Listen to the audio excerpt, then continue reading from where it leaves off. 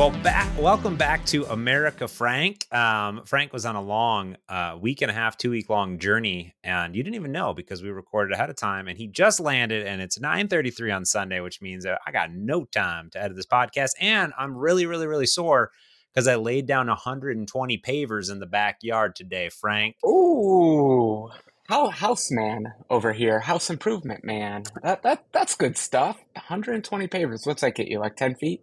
No, no. So they're pretty big pavers. There were so in a row. There's 6 of them. They're 12 by 12, 2 of them, and then 18 by 18, and then another 12 by 12. So Yeah. and that is, I guess, I don't know, 9 feet by I don't know. It's about 30 feet or 40 feet. So it's pretty big. It's a pretty big Yeah. area. And let's just say they're not as straight as I would like them to be, but oh well.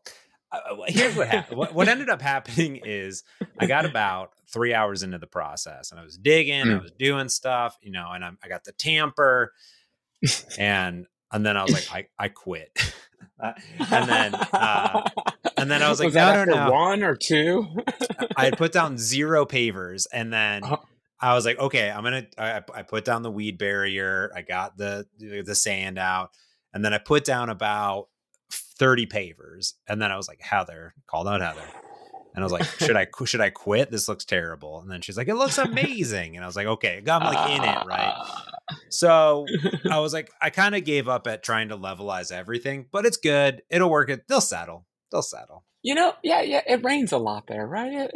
Winter will come, the ground will soften, you'll be fine. It'll happen. Scotland and Ireland, which turns out to be the capital of the world for gardening and lawn care and landscaping. So I think I have high standards now, so I can't wait to see some photos from you. Tomorrow when it's bright outside, I'll send you a photo. I'll send you the pre-photo tonight, and then you can see the post photo tomorrow. It looks good when you walk on it. I'm not going to make fun because I want to do the same thing. And if I make fun of you, mine's just going to come out worse. So you know what? I think you did a great job without seeing a darn thing. Yeah, had I spent the entire holiday weekend, it would have been perfect. But I did spend a long time. I spent like the entire day. So, all right, well, let's get into it because it's lightning time. All right, I got all the questions. All right, but before we get into lightning topics, the number one, which might be a little bit longer, how much of Microsoft Build did you get to see on your holiday? Because I was there in person. Yeah, you got to see it all. Well, I did the YouTube approach. It's the modern world. We're COVID world now. I can watch everything on the YouTubes. Even better, CNET and Verge are doing the 5-minute and 7-minute reviews. So I saw all 12 minutes of Build. I assume Build was only 12 minutes long, and I saw all of it. No, I was lucky. I didn't get to see any sessions yet, but I did because I'm such a nerd. I had to watch the State of GPT session, little keynote there. And because I'm a Scott Hanselman fanboy, I had to watch some Scott Hanselman time as he built asteroids without writing any code. So, I would say this is probably the worst build that almost sounded wrong. I was the worst build attendee I've ever been this year, but I'll make up for it. I'm going to be jet lagged, and I'm just going to be watching videos on the TV, so it's going to be fine. I mean, you were on holiday, so you watched something, which is better than what I thought was going to happen, which was like maybe just a 5-minute review and that's it. Now, I will say at a very high level. So I was there in person. I got to go to the pre-day, which was a workshops, and I was bopping along.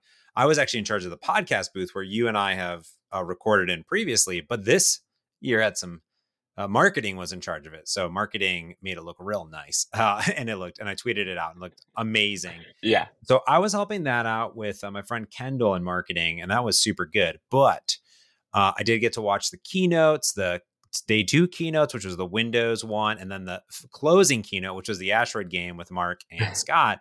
Here's the thing about this build. Now, say what you will about there being a lot of AI, because there was a lot of AI, especially on day 1, and on day 2, there was even more of it, but not to the extent of, I guess the keynote, which makes sense. I'll say this. Here's my quote.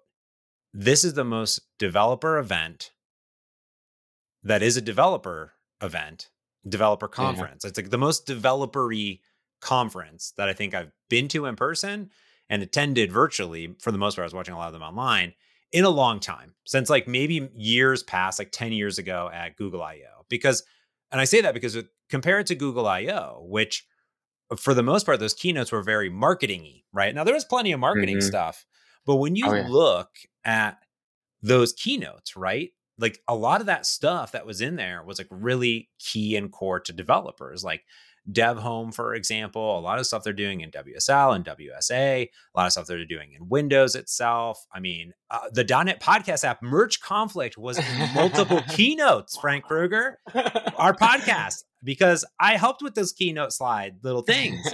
And I'm just, and they're like, oh, do we have copyright to use this? I was like, yes, you can have copyright to use the logo of our podcast, of course. But, I think that was really cool. Satya is talking about like deployment environments, and they're talking about enhancements in VS, and they're talking about all these great AI infused stuff, obviously. But, I think, I'm sitting here on Windows 11. I got my dev home. I got my dev drive set up. I got all my cool stuff going on. I feel like it felt developer-y to me. That's what I want to say, more so. Yeah, okay. I'll even say, and I was thinking of this myself, even though there was an AI focus, we're in the year of AI. This is just how things are, okay? Just let it wash over you. Enjoy it, We don't get our fun bubbles that often in tech. Let's enjoy them. But all the AI stuff was around dev stuff. Yeah. Like, here's how it helps you code. Now, I remember when Copilot first came out, there was a lot of naysay or anything and all that. And now it's just like pretty much 90% of people are on board because we're like, these are amazing tools. This is the greatest advancement in IDEs that we've had in the last 10 years, at least, probably more. And so even though it was AI, I do think there was a lot of dev stuff, which was good.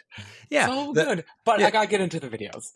Yeah. I mean, the whole Copilot thing was about the Copilot stack, right? To actually build Copilots and integrate into this ecosystem. And additionally, I don't know if you watched the Windows Day 2 keynote. It was really, really, really good.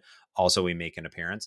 But they actually talked about like the latest like Onyx models and generating these things. There was a lot of .NET. Like it was a super .NET heavy. We talked about it conference to a good extent, showing up in keynotes and doing things and being there in person. There was expert areas everywhere, and there was a .NET expert area, and there were these Q&A sessions, and then the live sessions. So there's stuff that you could attend in a bunch of different ways, and had good vibes all around. It's in the new beautiful conference center in downtown Seattle as well. So it's really, really pretty. Not the old one. This is the new hotness on Pine, not Pike. So I really missed out then. It's all. I'll catch it next year. Yeah. For the AI AR revolution one. Well, get to your sessions. What did you actually watch? You just need to watch them still. There wasn't any like bangers of sessions. No, that's unfortunately, I haven't gotten to watch the good sessions. I mostly did keynotes, just watched the keynotes and got into all that stuff. But Mark Russinovich and Scott Hanselman, some of my favorite people. So had to watch some of that. Yeah. And I think that was super fun. And the code's up on GitHub now as well, which is cool. It's all C#. And yeah, I mean, I feel like Day 2's big thing was like making Windows the best place to be a developer. And they really like doubled down on that talk as well. And Panos really went into it. And I kept up on the Twitter, and I did see a lot of there was a lot of side-eyeing from the Mac users out there, like, when are we going to get these features? So, again, it is my lot in life to make this all about Apple, but I'm really curious to see what Apple's response to all this is going to be, because, Microsoft definitely, Google first, they beat them to it, but Microsoft laid it out like, here's how to make plugins. Like, I think we should do an episode on plugins, AI plugins, because obviously they're being pushed. We'll see if it's going to be a successful marketplace or any of that kind of stuff. But in the very least, we got to talk about the tech and how to build them and all that. Oh, absolutely. And I'm like you. I didn't get to watch too many sessions. I went to the Maui sessions. I really want to watch some of the cloud native stuff because I know they announced a bunch of new packages for building like microservices and cloud native apps. And then even the web one I still want to go to. So I need to binge. There's actually a .NET YouTube. I created it, so I know it's there. Playlist. I tweeted it out. And Fowler retweeted my tweet. And I was like, whoa, amazing. So that was really cool. But it's just really great. Actually, I will say this, it felt really cool to see. I mean, been a remote employee forever, but it was really cool to get back in person. And everyone said that over and over again. But for me, it was really special because not only did I get to be at a conference live again at a magnitude such as Build for Microsoft, but I got to see all my coworkers, and like that was super Yeah. cool. Like, and I got to see most of my Oh, team, which was cool. I had the FOMO because like they would do those panning shots of the audience during the keynotes. I'm like, people, audience, chairs. I remember that. I remember chairs sitting in an auditorium. It's been a while, but I have a vague recollection of that. And I had a little bit of the FOMO. I would have really liked to have been there. Um, Yeah. I haven't heard uh I wanted to make fun of Microsoft a little bit. There were a few points where they had it's like, oh, this is a good time to clap, audience. But I think we're just all out of practice too. Okay, give us a break, Microsoft. We don't know how to do live anymore. You're lucky we're wearing pants. Okay. And there was the flip of it where people would clap and they're like, "Oh yeah, you can clap it. You can clap it Ah! up. Yeah. Oh, okay, I didn't know." We're So it's just out super of good. practice. Okay. Yeah. I am super excited for WWDC to see what Apple does. I'm real excited for what's happening in the Microsoft ecosystem and the AI stuff. And some of the stuff, since it was presented in the world of .NET, and there was a lot of other languages too. I was like, oh, cool, I want to do this. I saw Tim Hewer is actually messing around with the plugins Mhm. already and stuff like that. So he's got some middleware already available, which is kind of Oh, cool. geez. All right, well, let's get into the 5 questions because that was number 1 was Build a little bit. But Danny Ackerman gave us 5 questions. So let's just jam on Danny them. I'm show. ready. Okay, number Hi, 1, Danny. passkeys versus passwords plus MFA. And I needed to look up what passkeys were. But yes, like passkeys, like you just face unlock, right? Like that's my face. It's a thing. Well, yeah, I mean that's your biometrics. If that's supported in an app, I think all apps should support that, whether you're just a social network or not. It's just a better way to log in. But Yeah. I think it's getting down to do you want the super security of a passkey, Hmm. or are you okay in the password world? And I'm just going to change the question to that because I'm not sure. I'll say I think passwords have actually gotten more secure Hmm. because we are all using password. Maybe I'm in a bubble, but I feel like we're all using password managers now, and it yells at you if you duplicate your password, so you don't have the leak problem that we've all had in the past. That said, I have like 1,000 websites I need to change my password on. And I was also burnt once by, authentication apps and that kind of stuff. I got logged out of a lot of accounts, and some of them I still haven't been able to log back into. And so I'm an old timer. I still feel like passwords are fine, but I get it. The world wants other things. But I loved your answer, Face ID. Yeah, just do Face ID, please. Yeah, and people are curious what they are. So passkeys are a new way to sign into apps and websites. I'm reading on blog.google. They're easier to use and more secure than passwords, so users no longer need to rely on names of pets, birthdays, or infamous password 123. Oops, got to change my passwords. Instead, passkeys lets users sign in to sites the same way they unlock their devices with a fingerprint, face scan, or screen lock pin. Yeah, I think that you're right. Like I do believe that all my passwords have gotten way more stronger because one, browsers just have things included. Yeah, so even if you're not Mhm. installing like one password, right, or the other ones, um, it's included in your browser, right? And my Microsoft Authenticator has one, Chrome, Edge, they all have their own password management system. They generate strong passwords for you automatically when you're signing up for stuff. Apple automatically now can use sign in with Apple, which like you don't even have passwords, you just sign in with Apple. And then I think also those services do a great job of notifying you when things are duplicated or things are leaked or like through a have I been pwned type of situation. So I totally agree. And some people might say, well, I don't want a fingerprint or a face scan because someone could get that. Well, they get your phone. If they get your phone, they're going to get into anything anywhere. Yeah. And two-factor auth is worthless if they have access to your device because if I log into any website, it sends me an SMS or I have to do a Google Authenticate, two-factor auth. Like if you have access to my phone, you have access to all Yeah. of my stuff, right? So I'm totally into it. You know, and sometimes things are already in the keychain on iOS. So like when I like download Robinhood or whatever, right? Or some other app that stores the tokens and all this stuff in there, and it unlocks with my face. It's like, oh, cool. Like I'm accessing your secure keychain.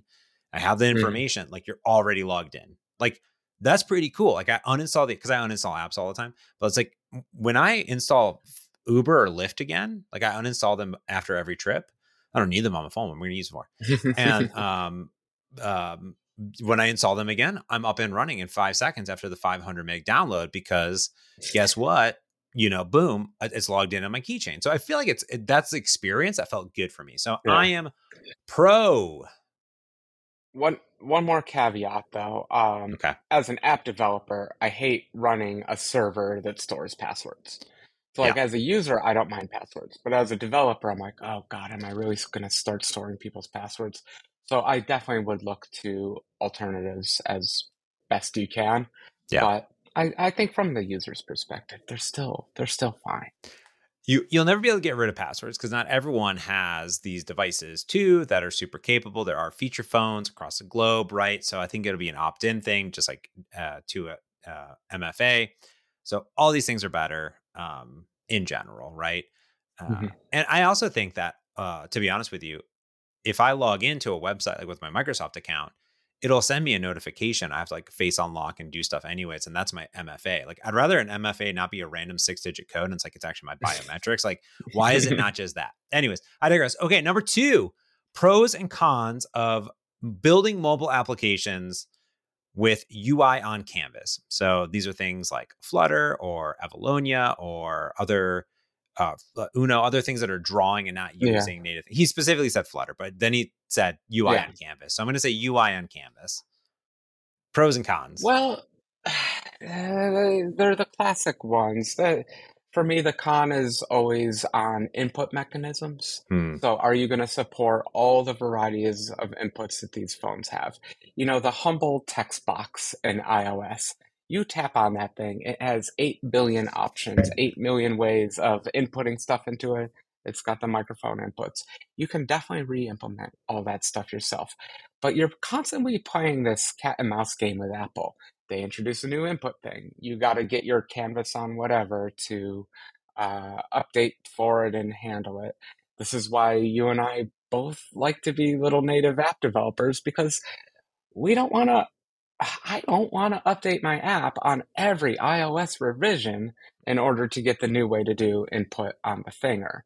And so if you're one of those new programmers out there that loves updating package references all the time and you stay up to date on all those and you love it, then maybe it's fine. But yeah, the big con for me has always been the input mechanisms. Certainly, you can do interesting things with animation, but you know what's really good at animation? Core animation. It's Yeah. really efficient at it. It's hardware backed. I mean, you can write a hardware backed thing. I just rewrote a new hardware backed neural network library, but you know what? It's a lot of work, and it's not quite as good as the professionals that have been working on it for 20 years. Uh, it's You're duplicating a lot of effort. The people who build Android and iOS are professionals. We mock them, we make fun of them because it's fun, and that's our job. But man, it's hard to build a UI layer. It's hard to build a good UI layer, and I tend to leave that to the professionals.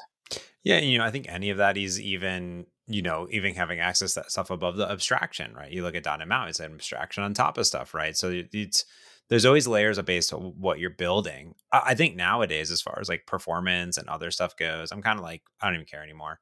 Like whether it's native or drawn or web, like, you can make we've always said you can make anything not performant. You can make anything performant, right? Like there's the capabilities of the world. So I don't care anymore.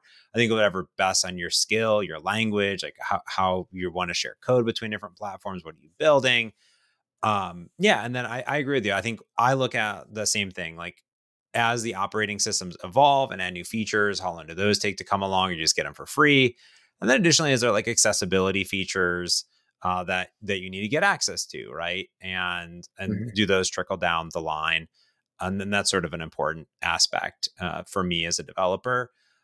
And for a lot of companies and organizations, I think accessibility is very, very important. So, and not only just accessibility of the controls, but also the localization and globalization, the native operating systems have a lot of things in there. Beyond that, like there's so many of these different frameworks out there. I'm sure you'll find a language, a stack, something that speaks to you, right? And some of them have lots of advantages. They run on Yeah. different platforms. Some of them are code first, some of them are XML first, some are XAML first, some are HTML first. It's 2023, lots and lots of options of great things that are out there. But yeah, those would be the cons, I guess, overall. Pros is if you want it to be pixel perfect on every single screen, Yeah. there you go. You can get that Android look and feel on iOS. It's going to be awesome. There you go. All right, number 3. This will be straight to you. Danny's asking all the questions. How worried should we be about LLM AIs not being able to sort fact from fiction? And this was 3 weeks ago, which means that they might be sorting fact from fiction now because things evolve so fast. Frank. Well, you just ask the LLM, are you lying to me? And then, you just believe it. Problem solved. No, this is such a hard question because have you read a Wikipedia article lately? How Yeah. do you separate fact from fiction there? It's these lines sadly are not a black and white difference, facts and fictions. It'd be nice if it was. It'd be nice if there was not truthiness in the world, but sadly there is truthiness. And you have to deal with it as an adult. You have to be able to take in multiple data sources that are perhaps conflicting and come to your own conclusions. AI doesn't change that. AI is just making it a little scarier because it's becoming a one source. When you could say there's 1,000 websites on the American Civil War, you're going to get 1,000 different opinions on the American Civil War. When you ask GPT-4 about the American Civil War, you're going to get kind of its average decided stance on that one, Yeah. and you're going to get a whole bunch of stuff. So it's a hard question. I think that always, the more information is spread, the more we have to be concerned with these kinds of ideas. What is truth and what is not truth? But that is a problem we've been working on ever since the information age has come out, ever since the internet was created. Anyone savvy on the internet knows that that's half your job on the internet, is deciding who's trying to manipulate you, what are their biases, what are your own biases walking into a situation. So yeah, it's my fear is a little bit more that it's concentrated. I Mhm. had a tweet today where I get concerned with the word safety, companies using the word safety because it's such a large and broad term. And what it really means is you're coming down on a philosophical ground. You are establishing an ethic. You are establishing an idea of harm and your definition of harm. And that requires a moral code and that requires an ethical code to define those words. And I get a little nervous with big corps doing it, deciding our culture. I think the people should decide the culture. And it's just the same problem we've had forever, just maybe a little more concentrated now. Yeah, I agree with you 100%. I think if you peel back the layers, well, the layers have already been peeled back. Like just browse during any event that's happening in the news and switch around to the different media outlets. They will all give you their own interpretation of the news, right? Some of them, like NPR, are going to be priding themselves on facts, and others are going to be an interpretation of the facts, if that makes sense. So this is not new. In general, your more Republican stations are going to be more Republican. Your more liberal stations are going to be more liberal. Like there's like that's how it is. That's in the newspapers, right? If you read a more conservative newspaper or media site or follow a certain person, that there's that aspect of it. And then not everything they say is true, right? That's also the point too. So I agree with you 100%. And that's like, again, I agree it's through the history. So the question is, how prolific will it become? Yeah. And I think for me, the So, one thing I would say is citations. I think that's the biggest thing when the Bing chat introduced citations is do your due diligence like you've always done, like your Wikipedia. You know what I do? I go to the citations and like I also look at stuff as well. And I'm looking at things and they have the little numbers. And that's what the Bing chat does. I think Bard is doing that as well now. So I think it'll evolve. So as us users, we'll have more information and the context will be more aware, and maybe even the answers that ChatGPT that will respond is it'll incorporate the where it got the information. So that would be kind of cool. Yeah, and I also want to throw out there that these are probabilistic machines. So if Mm, you ask it a question, you, with a good user interface, an app with a good user interface, you can get 12 different responses from it, from the same question. It's yeah, probabilistic, it's statistical. And so, take the average of those 12, don't always take its first answer. Uh, I think that's just a smart way to use it that sadly none of the UIs are exposing. They're not demonstrating its statistical nature enough, in my opinion, because it's multi-opinionated itself. All we'll these get there. AIs, it can't help not be. Yeah, we'll get there, I think. All right, here we go. Okay, no, Oh, no, one more what? quick Okay, reference. I'm ready. I gotta go Okay, there. up, I up, gotta up, go up. there. Okay. If we're looking into the far out future, I think no one did it better than Neil Stephenson in the book Anathem. He predicted all this, and the worst case scenario is that the internet just gets flooded with misinformation because now it's so easy to generate stuff. We can flood the internet with misinformation. Yeah, The hopeful bounce back from that would be we would develop networks to discover misinformation, and it's just going to be a small little arms race. We've done it before, we'll do it again. I hope it doesn't come to that, but uh, no system is unbounded. There is always a negative feedback. There is always a yeah. positive feedback, but preferably negative feedback on systems. I feel like we're Nothing is doing that. unbounded. I feel like we're doing that now. There's misinformation all over the place, right? So, Yeah. and that they Yep. are networks. Like when Meta was all about like trying to, decipher. I was reading a tweet from Mr. Elon Musk, and in it there was citations of how it was inaccurate, and then there was automated responses to it and community responses to them that were tailored about how not only was it misleading but also false in many many ways. So there you go. So I mean, these systems are in places of people, just like a person can say anything they want, so can the AI to some extent. How secure or not is most encryption? Seeing we're talking about the 256 and MD5 hashing and all this goodness. Yeah.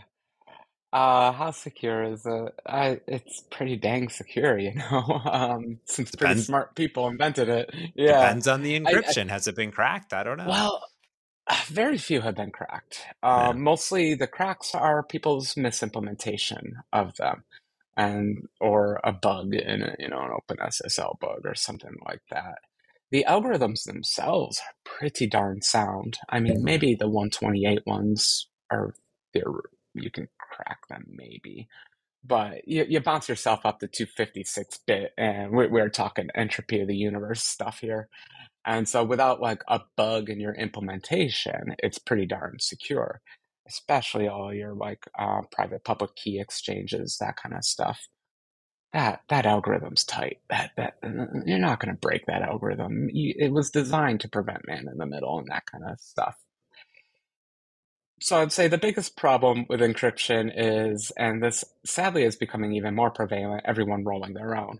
So like JWT came out, Mm. JWT. And JWT was a little bit annoying to implement, so everyone implemented it themselves. And there's buggy versions of JWT everywhere. And so is that the security of the encryption, or is that the security of the terrible software we developers write? I don't know. Um, the algorithms, though, I feel like are very strong. Yeah. And also at the same point, I think that people also need to take advantage of these new forms of encryption too. So a good example of this is I just got a new Wi-Fi router. This is an Orbi Pro, and I bought them, and I bought satellite, and I'm really enjoying it. It's a nice hardware. It has all the latest features. Like, it's modern. It just came out like this year. It has Yeah. all the whiz bang features, and out of the box, the default is just a WPA2 uh, Yeah. thing for most of them. And I was like, oh, that's interesting. I was going through the settings, and then I was like, there's a WPA3, which is the Wi-Fi protected access. WPA3 actually came out 5 years ago. basically, or something like that. Okay. The certification began in 2018. WPA3 itself is now mandatory for all new devices, but a lot of these IoT devices aren't there. They do have fallback, but this is the 256 mode, basically, right? Updating there. The new Yeah. standard, it says, uses 192-bit encryption, which is AES 256 in GCM mode with a SHA-384 in HMAC. So what I didn't realize, and actually when I flipped it on, my Windows PC connected to the network, it was like, hey, just want to let you know. There's like literally notifications like, your Wi-Fi is more secure and more fast than ever because you have WPA3. I was like, whoa, I didn't even know this existed, because at the time who's keeping up with Wi-Fi standards? Now, I did have to turn on like the backwards compat mode, because you can do WPA3 mixed mode, so you get all your IoT devices. But these new routers actually have isolation. So all my IoT devices are on a separate SSID with the mixed mode, and then all my modern devices are on a standard one, which is cool. So again, are your devices implementing the latest encryption and security? Do you have hardware that can take access to that? And then same thing with software, right? Are we taking advantage of the latest stuff? Or are we just, MD5ing things for no good reason? I still MD5 is a fine hash, okay? If It's a good people hash. aren't actively attacking you, MD5 is fine, everyone. Yeah. It's fast, it's fine. I have to throw in, I love your example of the routers. I don't know if they're still doing it today, but the last router I bought, yeah, they add all this beautiful encryption stuff and everything to it. And then they enable this thing called like WPS, which is literally a 7-digit code, not alphanumeric, digit, that you can rainbow attack in approximately 3 seconds and break into anyone's router. And everyone's router has it turned on. Everyone, turn off WPS. Let me tell you, it's not trivial to hack. It's a joke of it's like baby's first hack is break into a router with WPS. Okay, so please turn it off. This goes back to my thing. Like, yeah, it's great. Our encryption's wonderful, and then we undermine it with all this BS. But I can go to my printer, Frank, and I can click at one button, and it'll connect automatically. No password to type in. So secure. All right, last question, and I'll kick off this one because I have a great one, which is full self-driving ever ? Vehicles, I'm assuming, because I self-drive myself around the city all the time. Nice. Now, I have a friend that lives in Phoenix, and he recently took a Waymo, self-driving, fully autonomous, no person in the car, from his house to the airport. How do you think that went, Frank? I feel like that program's been running for a while now, so I'm guessing it went perfectly. Maybe a little disorientation in the beginning, like maybe you think you're being kidnapped, but until that point, probably okay. So I think that is fairly accurate. I think after the being in the car and getting used to no person being there, I believe the overall experience, as my friend would say, subpar. And here's why. One, it hasn't expanded yet, so there's a lot of things. So one, it expanded to a region where he could get picked up and he get dropped off at the airport. The problem is, after he got in the car, Waymos, they don't go on the highway. So in Phoenix, it decided to take the back road all the way. Does not do it all the way. And it likes to stay in the right-hand lane. It doesn't really want to merge very actively. And what he mostly said is it's almost being overly secure. So it's very almost not jarring. It's not like it's slamming on the brakes, but it's a more subtle stop than you would like for it to do. And when you're taking back roads and not the highway, it's quite often. Additionally, because self-driving vehicles cannot drop off people at the airport, it dropped him off at the shuttle to get to the airport in general. So instead of taking an Uber with a person or driving, it would take about 30 minutes. It took almost an hour to get to the airport. Yeah. And he had to pay for it. We didn't have to tip. That was a good thing. You didn't have to tip anybody, but he did have to pay for it. So that's, I don't know. It'll probably happen. Why not? It's the Jetsons. Well, I guess they had to drive themselves, but the Jetsons-esque, we'll be flying wasn't around he somewhere. like sipping coffee and not really paying attention though? Yeah. Yeah, you're right. I think he was. Yeah, George was definitely doing that. Yeah, you're right. I'm gonna just rewatch the intro. Yeah. Yeah, I might be making that up. I haven't seen it since I was 5. Um, I, I've had this discussion for the last 30 years, I feel like. I've always been down, absolutely, it's happening. I think everyone was a little too optimistic with the early time frame. I grew up working in car companies. I know how slowly they move.